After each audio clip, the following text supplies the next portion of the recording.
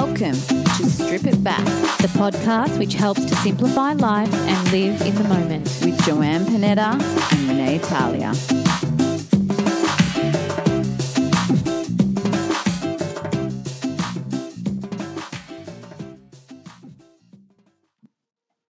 Hello and welcome to Strip It Back. Here we are for another week. Joanne, how are you this afternoon? Oh, I'm good. I'm here. I'm cozy under the blankets in my bed and just embracing a beautiful, slow and gentle day. It's just the right day for it.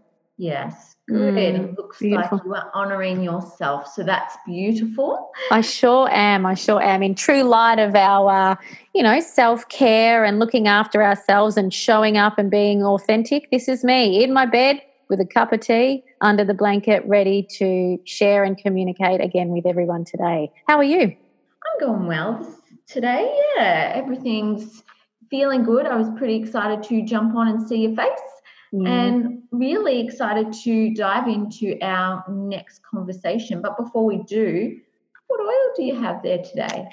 Well, I have gone for a blend today. So I'm using Claricalm, which is the monthly blend for women. So it's my go-to when I'm feeling a little bit sluggish and crampy during my cycle.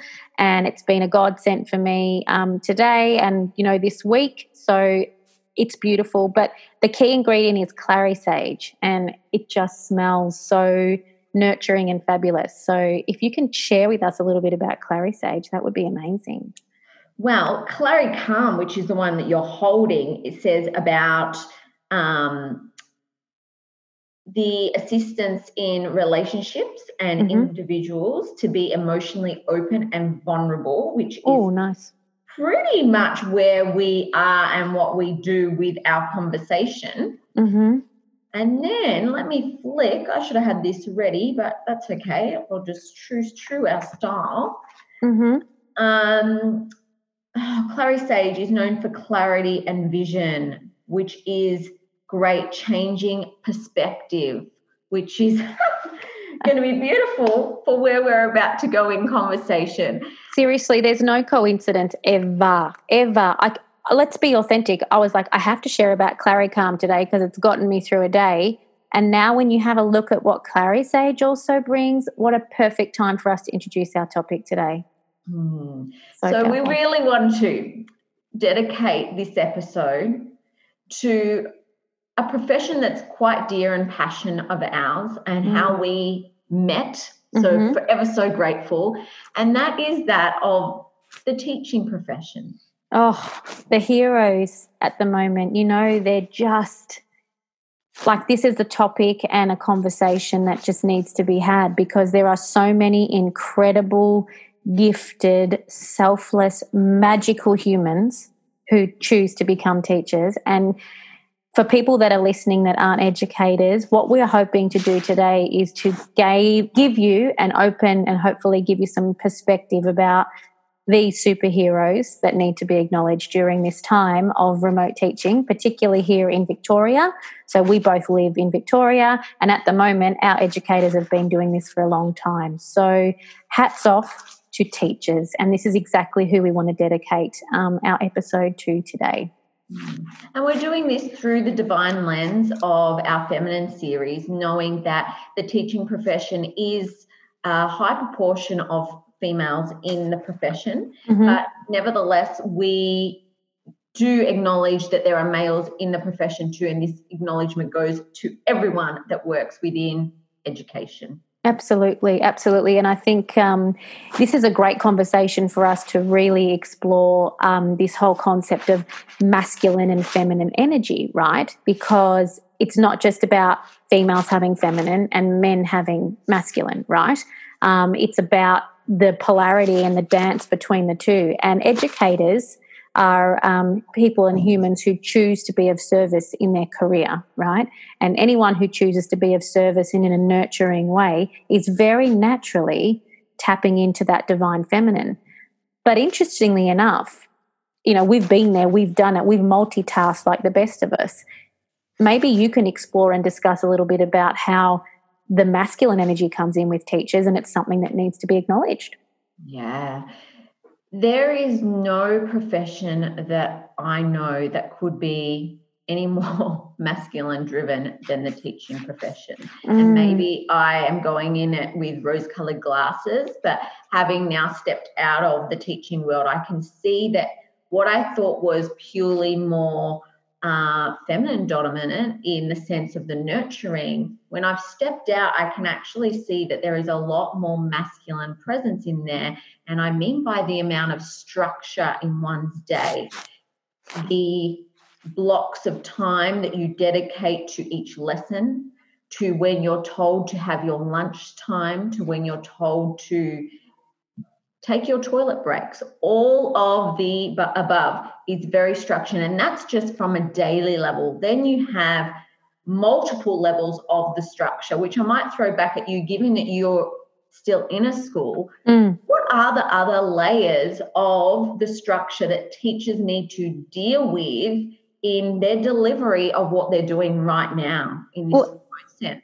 As you remember, when we were working together, there is a lot of planning that goes into how we teach. Now, what people who aren't educators may not know is that there is this ability to juggle information and feedback coming from a range of stakeholders. So we've got parents, students, government bodies, independent education, leadership. Now, all of our planning and everything has to happen. So not only do teachers have to think about their 25 to 28 little humans, depending on what context of school you work in, they also have to consider planning, like curriculum planning, having an extensive knowledge of the curriculum and where to embed that, making sure they check off the data and all of the information that comes from, I guess, governing bodies and education boards that need to be achieved.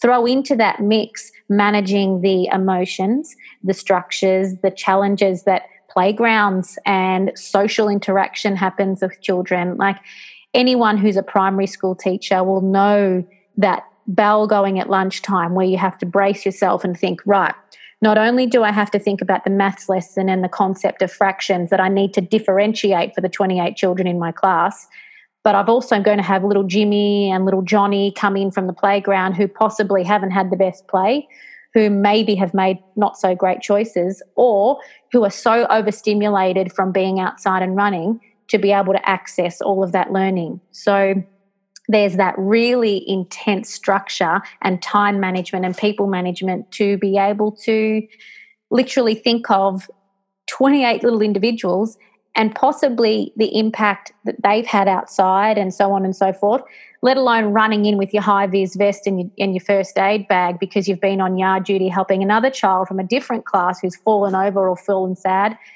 It's an incredible amount of cogs turning all at once that, oh my goodness. Lots of tasks happening. Exactly. And that's just the bare minimum. So then take into account that, a meeting's called for your curriculum department because there's been a change in how we're teaching English next week. And, whoops, don't remember in 2 weeks' time we've got to have our data for the reports.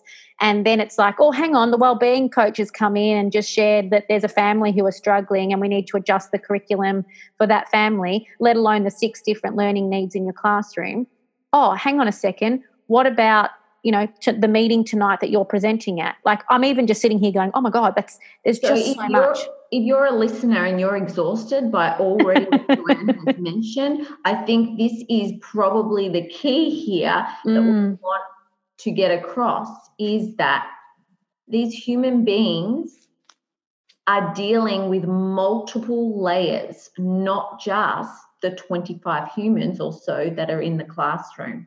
Didn't even mention, I'm not sure if you were going to go there, these humans have their own family and networks outside of school as well. And then you've also got to throw in the mix the art teacher, the PE teacher, the LOT teacher, who actually take care of every child in that school. So, there is just so many facets to consider. And these human beings, these vessels, so myself included, are consistently thinking of hundreds of things in a day, hundreds at least. And if we don't take the time to acknowledge that and to celebrate what an incredible human it takes to be an educator, and appreciate that, there's what we call teacher burnout, and the best educators are going to leave the profession. So it is exhausting. We've been through that journey together. We've worked at one of the busiest schools in the world, you know, and we found ways to manage that. Now, that's where this interesting Clarisage comes in, because perspective, right? Exactly. We have to have perspective. Do you want to unlock a little bit about perspective and maybe where we are challenged, whether we are parents, teachers, students, like how do we kind of get perspective for every part? I believe perspective still comes back to having a bit of an awareness, and you need to be able to cultivate this awareness within yourself. And I feel that I'm going to go back to a lot when we talk together, that having a person or an accountability buddy that can, you know, be your ear to maybe change your perspective of honoring what you still need to show up and do, but also honoring yourself and believing and trusting in that all those things will get done, but you need to leave now because you've got to take this time for you. And this is where I feel that sometimes we can be our own worst critics and our own, you know, not do ourselves, I guess, an unjust by always doing the next thing. And teachers, I saw this a lot and see it through some of the clients that I work with, that they're continuing to serve, and there comes to what you're talking about, this burnout point.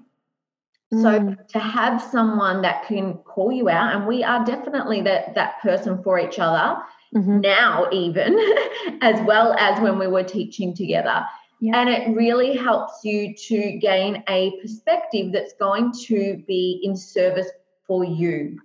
So by this meaning, you know, well, what story am I running right now that I can't have this time for me? What can I use? You've got a tool there that you've used today for yourself, but there are always these elements in life that you can use. So I know for me, meditation, I always say, is time that I cultivate. And I don't just mean sitting there kumbaya for hours. It is a walking meditation in what I do in life, so that I can acknowledge when triggers do come up and not be so reactive in situations. And I think that that's a big key, because reactions will just cause more reactions. You know? Exactly, that ripple effect. And if you don't, for me, what comes through clearly, Renee, when you're speaking, is the importance of communication and boundaries, which are episodes that we've covered back, you know, season 1 and revisited in season 2.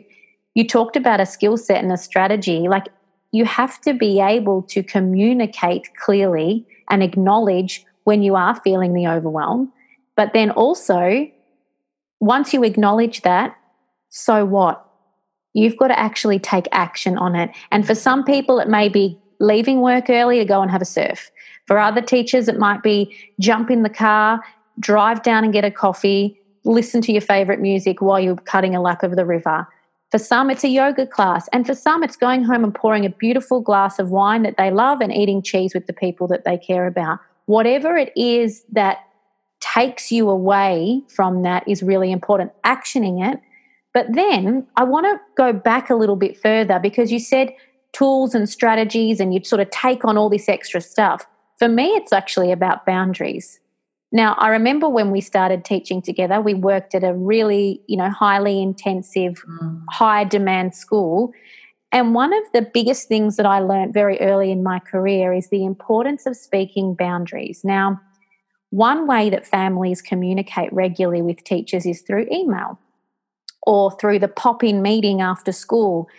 Now, something that I did and what I learned very quickly, particularly in my second and third year, is if you don't put a boundary up around that, and if you don't have the skills and the mentoring from teachers around you to communicate that effectively, then that's where the problem lies, you know.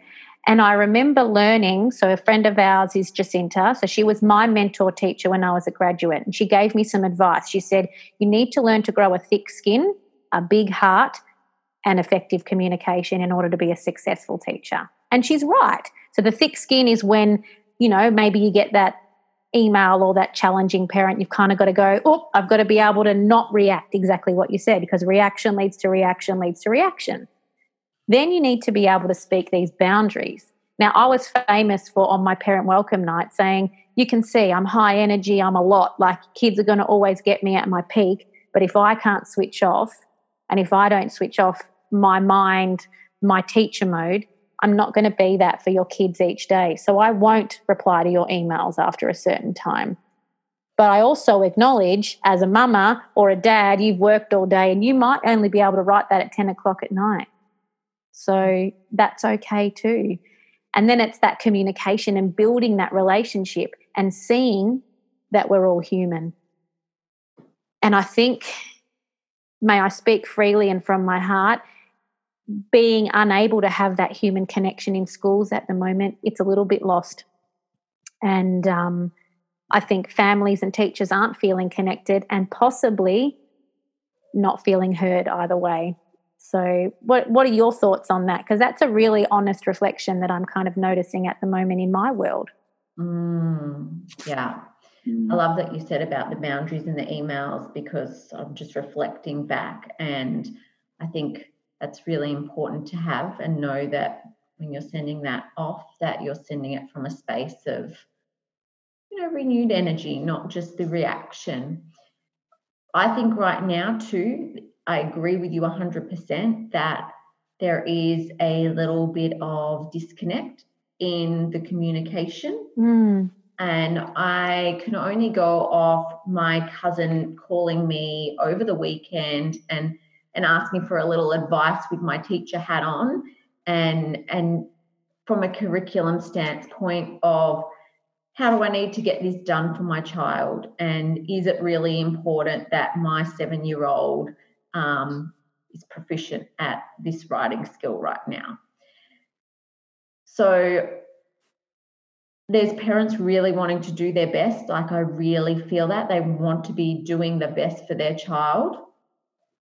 Teachers still setting curriculum because they want to do the best for their students.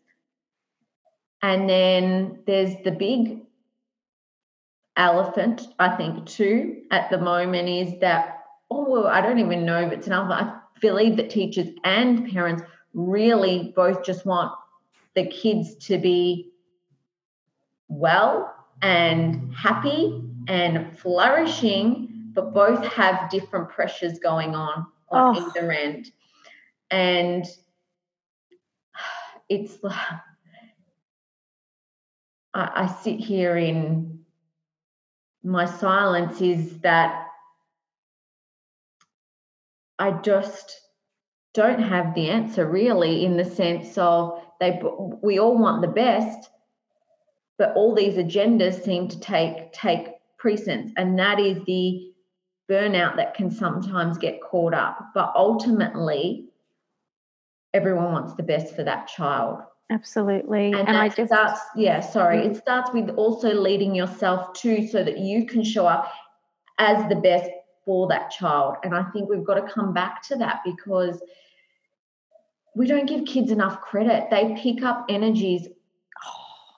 Us adults have been so conditioned into almost putting on this hat and being like, yes, we're going to be there for you and not show you all the layers of what's going on. But by doing that, we're actually underestimating the sheer potential of real smarts that kids have and the energies that they can pick up. And I know of friends that things have happened in this time with their kids where they're feeling a lot more anxious, and it's because things aren't being expressed in a authentic manner, or in a manner, I don't know, this is more your field that you're seeing probably more at the moment with you're working with, but definitely I feel to lead yourself, to lead the kids, it is definitely a chain reaction, but what reaction do we want to have? And that's where we come back to the perspective. Yep, and the awareness of that.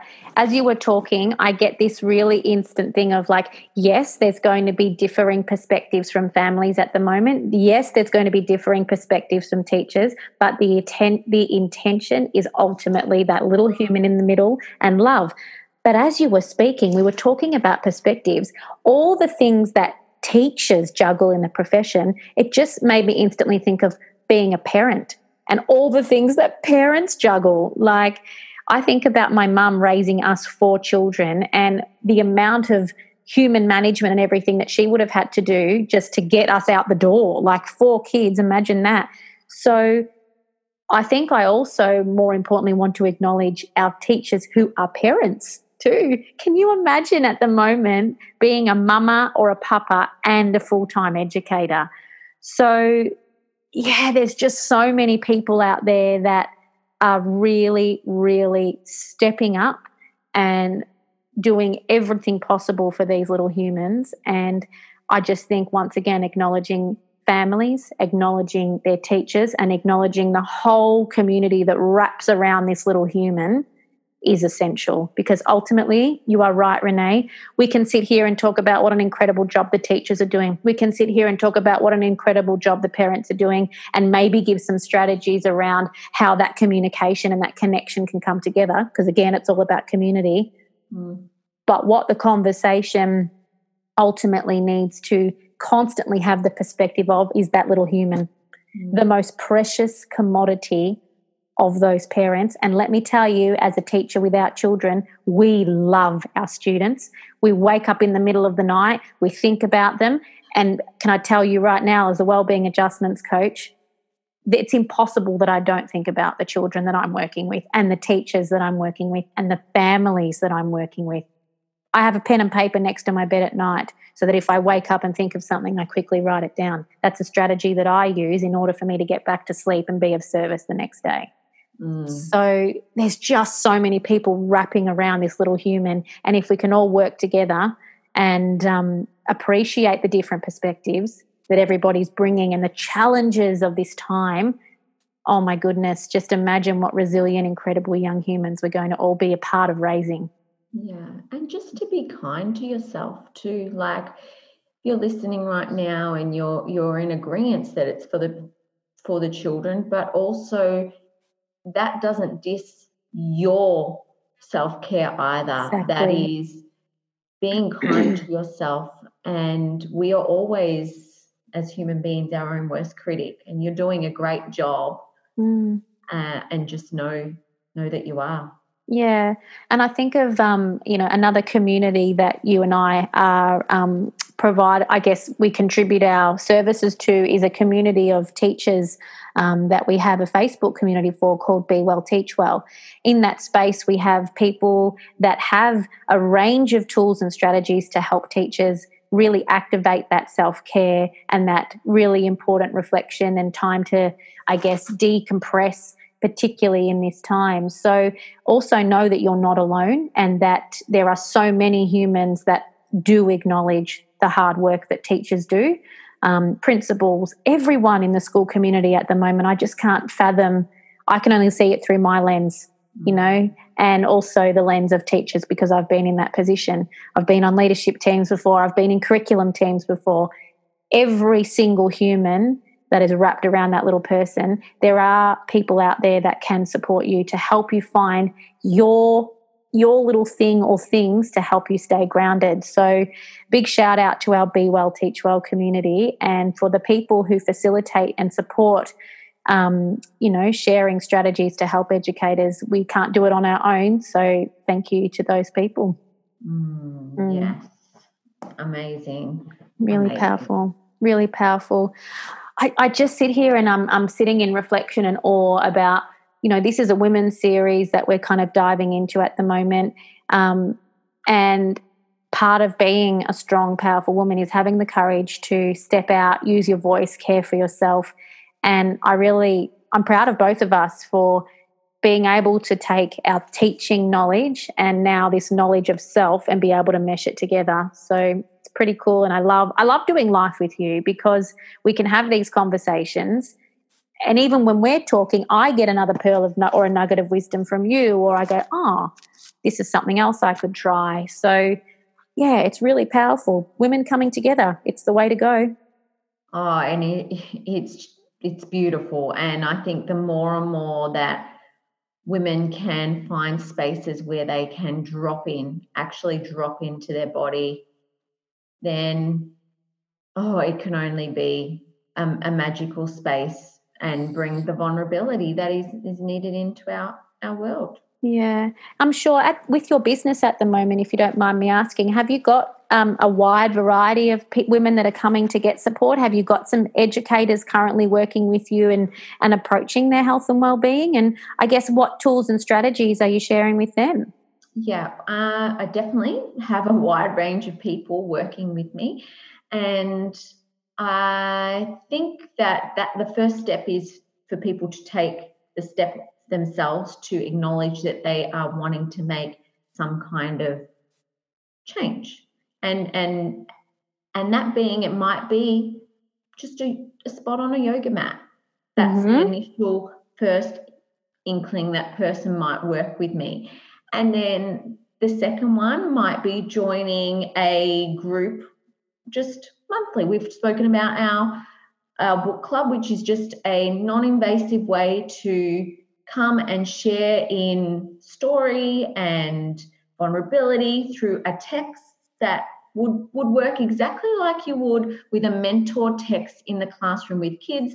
We choose one around empowerment, and we get to really delve into what's going on in life. And that's really beautiful, because every time a woman shares, you get something back just as powerfully for yourself, which is what you were talking about with us.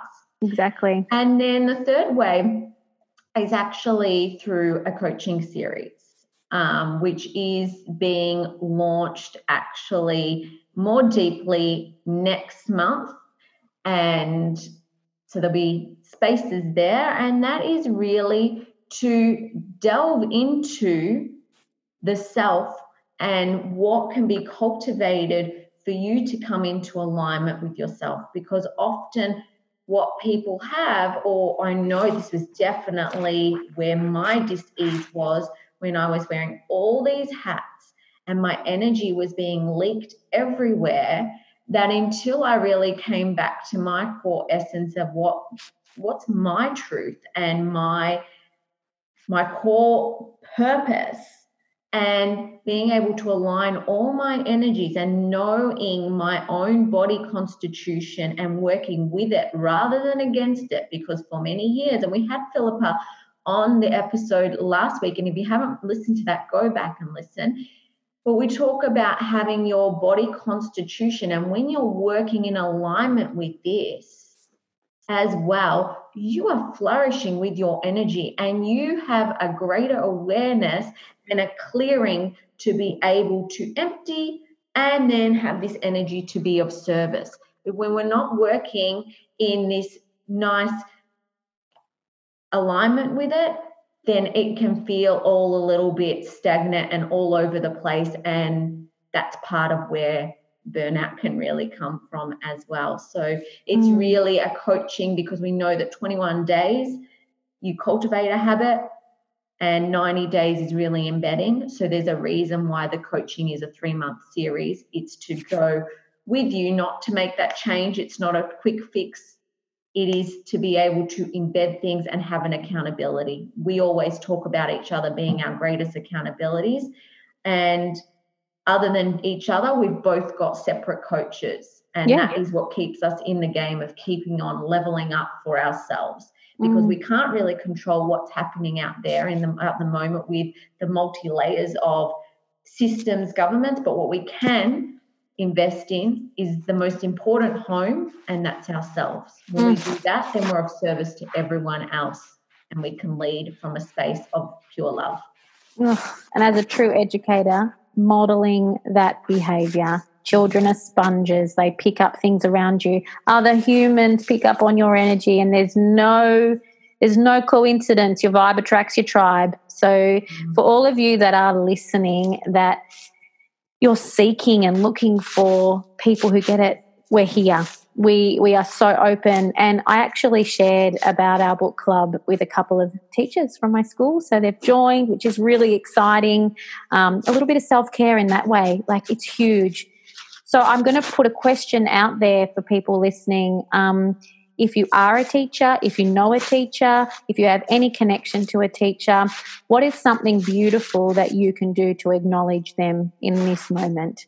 I really want this episode to be a moment for us to take stock and reflect and acknowledge. You never know how your words could impact that human being on any given day. And then I also want to put a little thing out there to a parent, an auntie, an uncle, a guardian who's caring for a little human. If you're connected to someone who is homeschooling at the moment, what can you do in order to lift their spirits too? Because anyone at the moment who is partaking in this new way of education, if we're going to even call it that, that's a whole conversation to unpack. You know, we've just got to give them a round of applause and say thank you for everything that you're doing. So a bit of appreciation for our teachers and our families who, again, all come back to that little human. Oh, so important. And I hope that teachers who are listening just know you're amazing. You're actually amazing. And that's a wrap. Wow. I know, right? Wow. How quick does 30 minutes go when you just speak from like your heart? Seriously. It's incredible. And so in true style, in what we're acknowledging others to do, what's your little small appreciation for today? Mine's super simple today. There's a really lovely tea that Twinings make called sleep tea, and I'm addicted to it, and I just love it. It's so deliciously sweet. It's got a bit of orange, a bit of lavender, and when I'm feeling like this need to be cozy, I literally make a little teapot of that, and I drink it in bed while I'm reading or, you know, relaxing, and it's just joyous. And I've had like 3 cups of it today. I'm obsessed. So that's my small win. It's so simple but so delicious. So good. And what about for you? For me, it was actually lunch, not because my lunch. It was that Joseph had, I thought he was taking the whole leftovers to work and he left me a bowl. He obviously divided it and I was like, yes, winning. I don't need to make my lunch today. How good's that? So that was my little small win. That's so good. So good. It's always food and drink with us anyway. Now, before I go, speaking of food and drink, remember last week I had a chat with my nonna, just quickly for those people who were listening last week, right? Remember how Philippa talked about how women, you know, back with the red tent and that incredible text that she shared with us, why they were told to get out of the kitchen and not touch the food. And it made me think about when nonna would yell at me for touching the olives when I was on my cycle. So we had a cup of tea and we talked about it, and I said, Nonna, like, what was that about? No joke. She looked at me and she said, I don't know. My mum told me, so I'm just telling you. And I said, so is it just like an old wives' tale? She said, well, it was obviously because my mum didn't want to do all the jobs and she wanted to have an excuse not to be in the kitchen. I cracked up and then I was like, hang on. So all this time, and she said, then I told her the story about how Philippa was saying, oh, you know, it was to keep. She said, yeah, that makes sense. We just needed an excuse back then to get out of the kitchen and have a rest. And I just laughed. I'm like, seriously, she's something else, my nonna. I was waiting for some divine wisdom. And she's like, I don't know. My mum just told me that. So I told your mum and now we tell you. And I'm like, oh, my God. Isn't that funny, though? Because there must be an essence to why these things have started, and that maybe the meaning of it gets lost along the way, but we just keep changing. We just change it. So I just had to share that because I know that was my homework. So thank you for letting me slip that one in. I was like, I've got to tell you about what Nonna said about the olives and the sauce. But there you go. All right, everyone. Awesome. Catch you all soon, and thank you again for your great support of Strip It Back. Thank you for tuning in to Strip It Back. And if you're listening on Apple Podcasts, we'd really appreciate it if you could kindly leave us a review.